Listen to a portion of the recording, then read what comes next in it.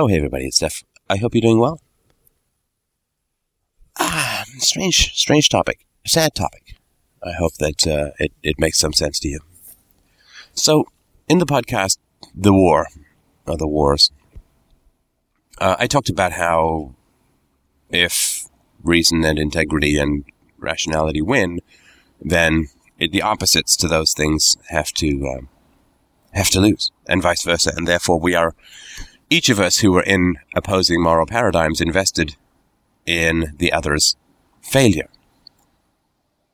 And where failure is not supplied, it shall be created, right? Which is why the irrational attack the irrational, while the rational do not spend quite as much time and energy attacking the irrational. I mean, personally attacking, whatever, right? Because you have to make people feel bad if they are to fail, and if their failure doesn't appear to be occurring, then you're not above manufacturing that, I suppose, at least within your own mind.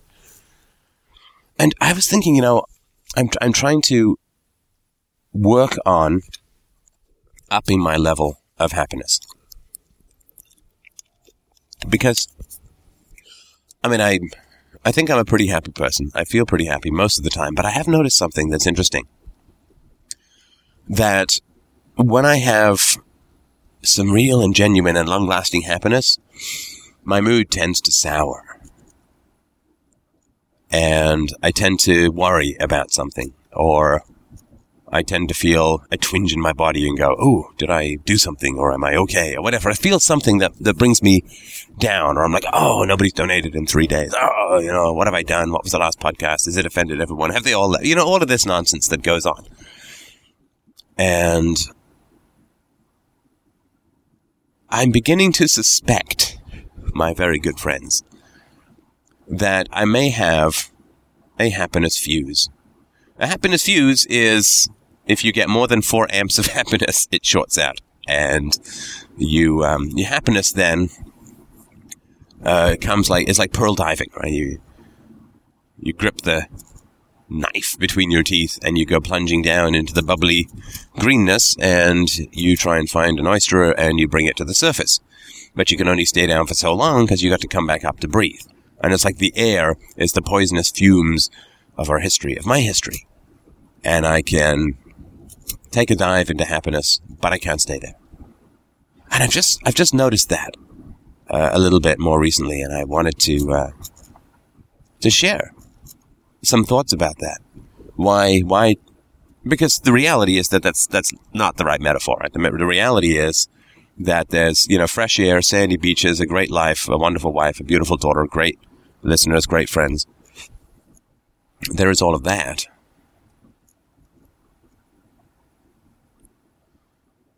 And there is a dark ocean that pulls me back down.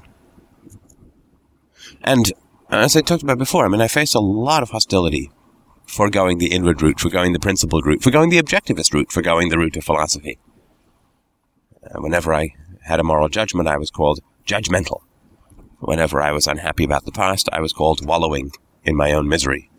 Whenever I talked about the wrongs that had been done to me as a child, I was playing the victim. Right? There were all of this terrible and horrible and abusive ways of reframing my genuine experience. So I just learned to, and I don't think I've really processed that very well. I really don't.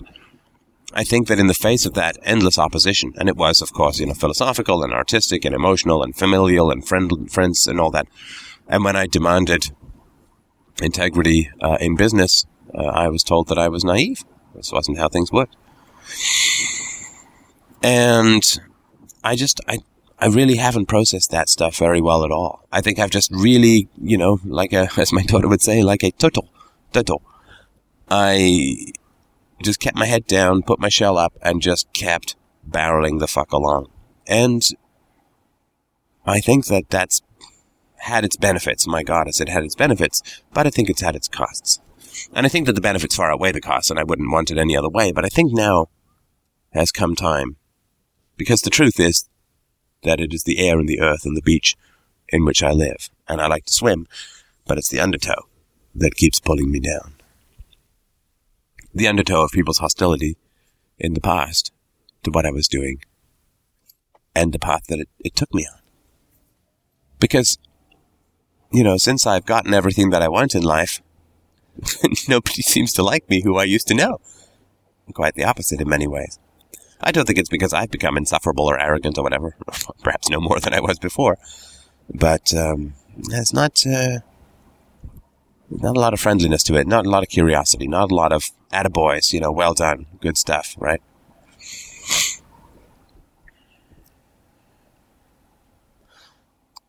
And I think it's because there was this undertow of hostility towards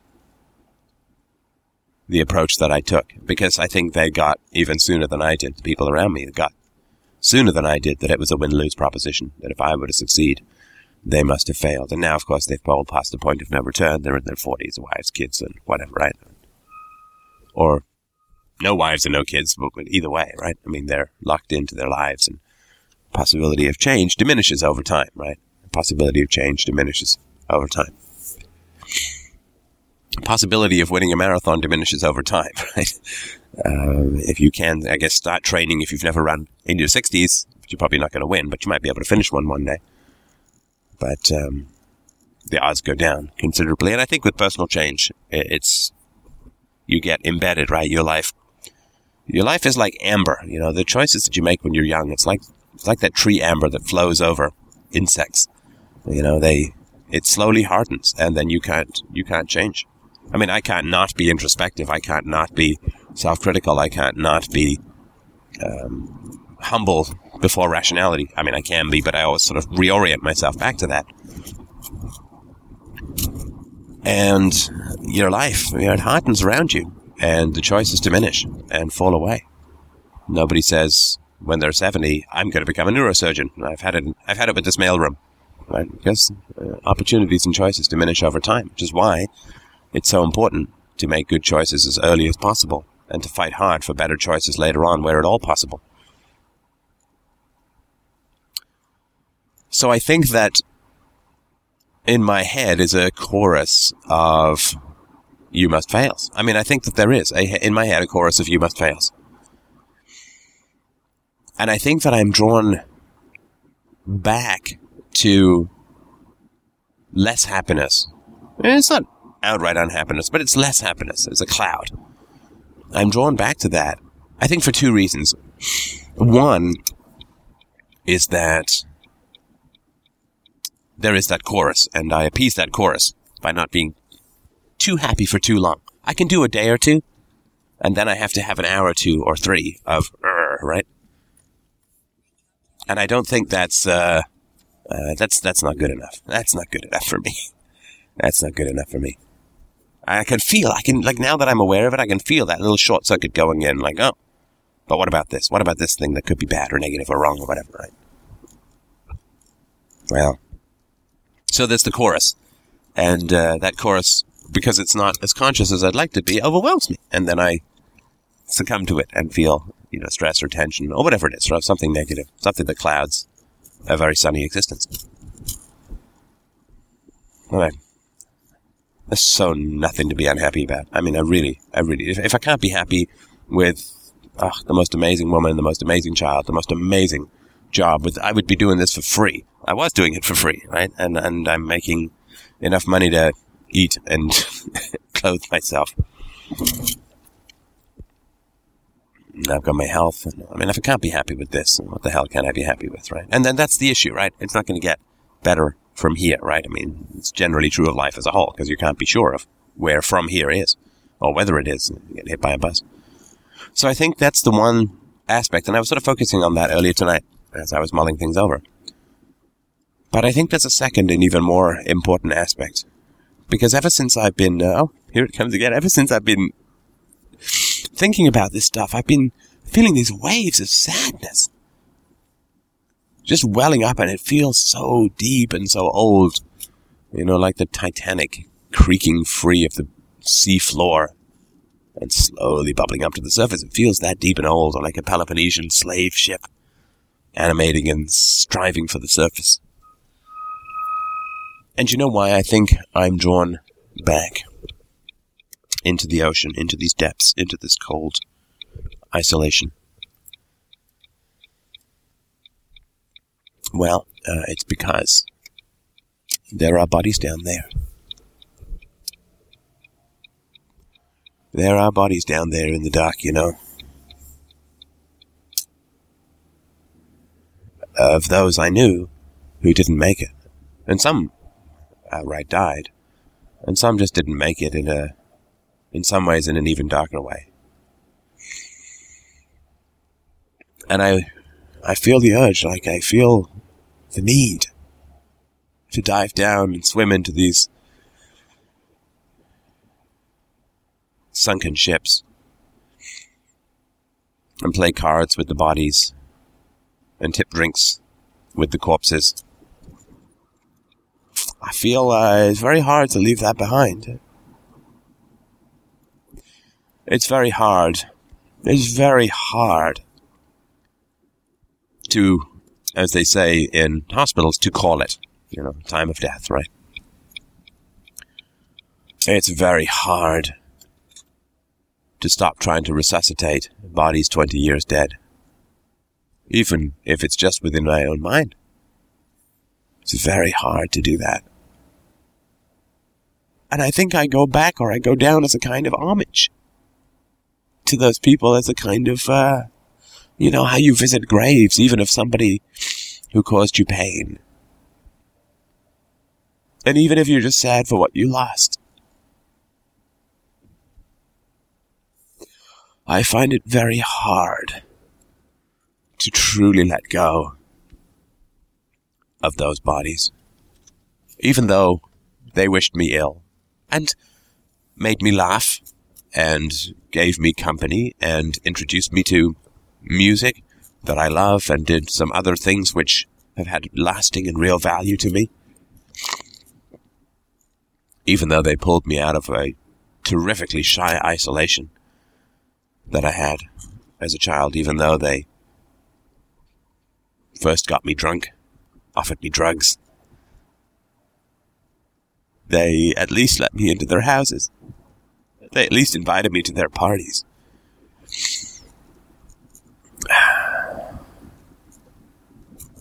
And this gang of cynical relativists, they had a charm and an insouciance and a wit and a terrible F. Scott Fitzgerald dangerous shark eye glitter to them. And it was exciting.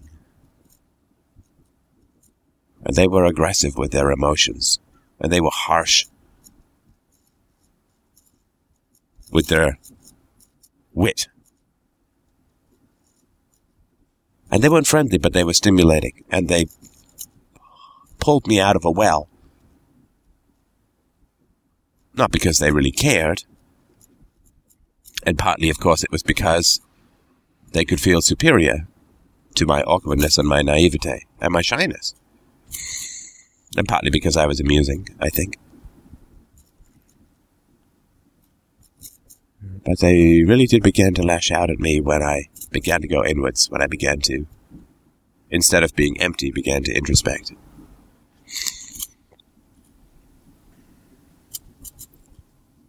And there was a lot of spears raised against that inward charge of mine. And, this is the tough thing, because for all the disasters that followed, I'm still glad they were in my life, these friends. I'm still, if I had the choice, because I don't know who else I was going to spend time with as a teenager. Who else might have been available? And they were funny and musical, talented.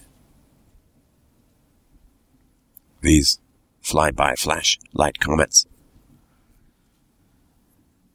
I don't know. I don't know who else I would have hung out with as a teenager. Who would have led me towards the world in the way that I ended up? I don't know. They were very worldly, these friends. In a way that I lit my first cigarette with people. And yeah, it was dangerous. I was dancing on the edge of a volcano. I could have fallen, for sure. But it was better than where I was, which was in the cloud castle of pure abstraction, numbness, dissociation. They were like the electricity that Dr. Frankenstein sends through the body. It hurts, but it alights It lights up. It electrifies. And that happened to me. And so I'm really glad that these people were in my life at that particular time of my life. For want of better companions. They were my Prince Hal's friends. But, boy, oh boy. What is cool when you're 17 is tragic at 44. And although the amber of their lives washed over their early choices or avoidance of choices in terrible ways and froze them in horrible postures, I can still see them. I can still see them in the water. Oh, man. And I think I can't stay happy because I can't leave them behind.